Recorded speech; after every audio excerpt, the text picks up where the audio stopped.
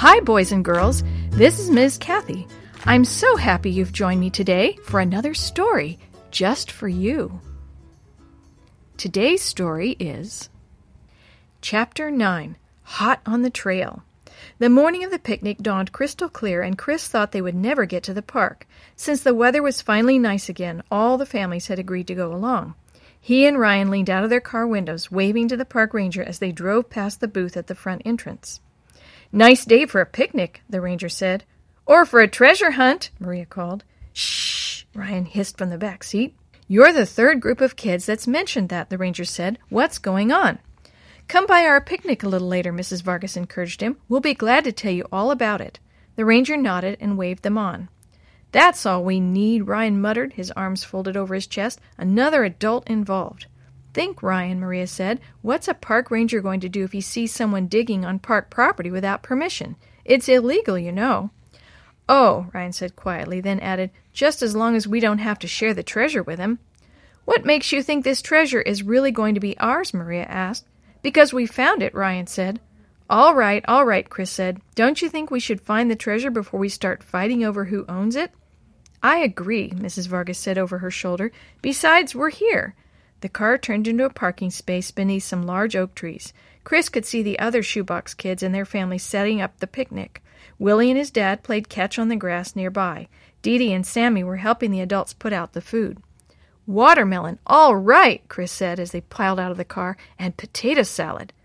"Looks as though you kids might want to hang around a little while before you start exploring for your treasure," Mrs. Vargas said. "Not me," Ryan said. "I want to get out of here before any other adults hear about what we're doing. Come on, Chris." Chris started to leave with Ryan, but he saw Mrs. Vargas's look. I think we need to wait until after lunch," Chris said to Ryan. Ryan sighed. Chris enjoyed the food so much that he actually slowed down enough to taste it. He was on his third piece of watermelon when the park ranger appeared. "So what's this I hear about a treasure hunt?" the ranger asked. Despite Ryan's protests, Maria, Jenny, and Willie told the ranger everything that had happened to them, including finding the book and the map, the old riverbed, and the 2 crows. "Now all we have to do is find a waterfall," Maria said. "The treasure is supposedly buried there." The ranger lifted his hat and scratched his head. "Well, if that doesn't beat all," he said. "I know the story of the train holdup, and I've seen the 2 rocks you call the 2 crows. But I've got bad news for you kids. There's no waterfall on park property. At least, not anymore." "What do you mean, anymore?" Ryan asked. In reply, the radio on the ranger's belt squawked loudly. "Ranger Bob, you're needed at the office immediately." Ranger Bob switched his radio off and looked up at the kids. "I've got to go right now, but I'll be back to check on you. You kids are welcome to explore the park all you want," he said. "Just don't go digging holes everywhere, okay?" He waved and walked back to his truck. "No waterfall?" Chris repeated weakly. "No waterfall anymore," Ryan corrected him. "That means there was one here once." "Yeah, but where?" Chris asked. "I suggest," Maria said, as the other shoebox kids joined them, "that we look where there's water." They got permission to leave and headed down to the edge of the lake. "What now?" Willie asked as the group stood around Willie's wheelchair, looking out at the water. "Well, this lake wasn't here when Tom Elliott hid the money," Chris said. "We need to decide where the canyon would be if it were here." He looked back at the dam, then turned the opposite direction. "That way," he said, pointing toward some distant cliffs.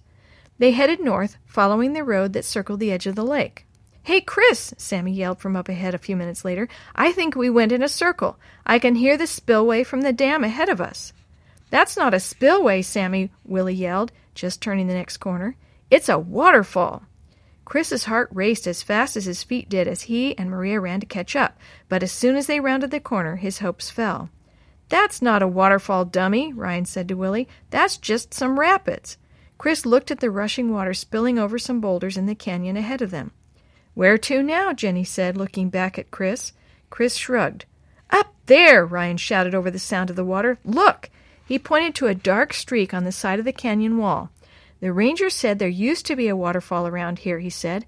"That must be it."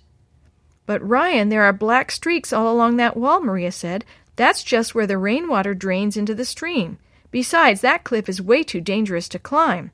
"Yeah, Ryan," Sammy said. "Why don't we wait and ask the ranger for help?" "Forget it," Ryan said. "Our treasure is right up there." He pointed up the rock face. "Coming, Chris?" Chris looked at Ryan, then back at the others. His heart pounded faster and faster as he tried to decide what to do. Should he stay with his friends or go after the treasure?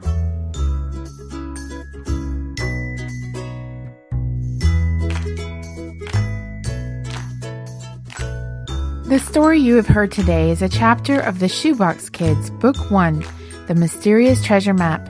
It was written by Jerry D. Thomas and used with permission from the Pacific Press Publishing Association. If you're interested in any other books published by the Seventh-day Adventist Church, please visit AdventistBookCenter.com or call 1-800-765-6955. This podcast is a production of the Carolina Conference of the Seventh-day Adventist Church.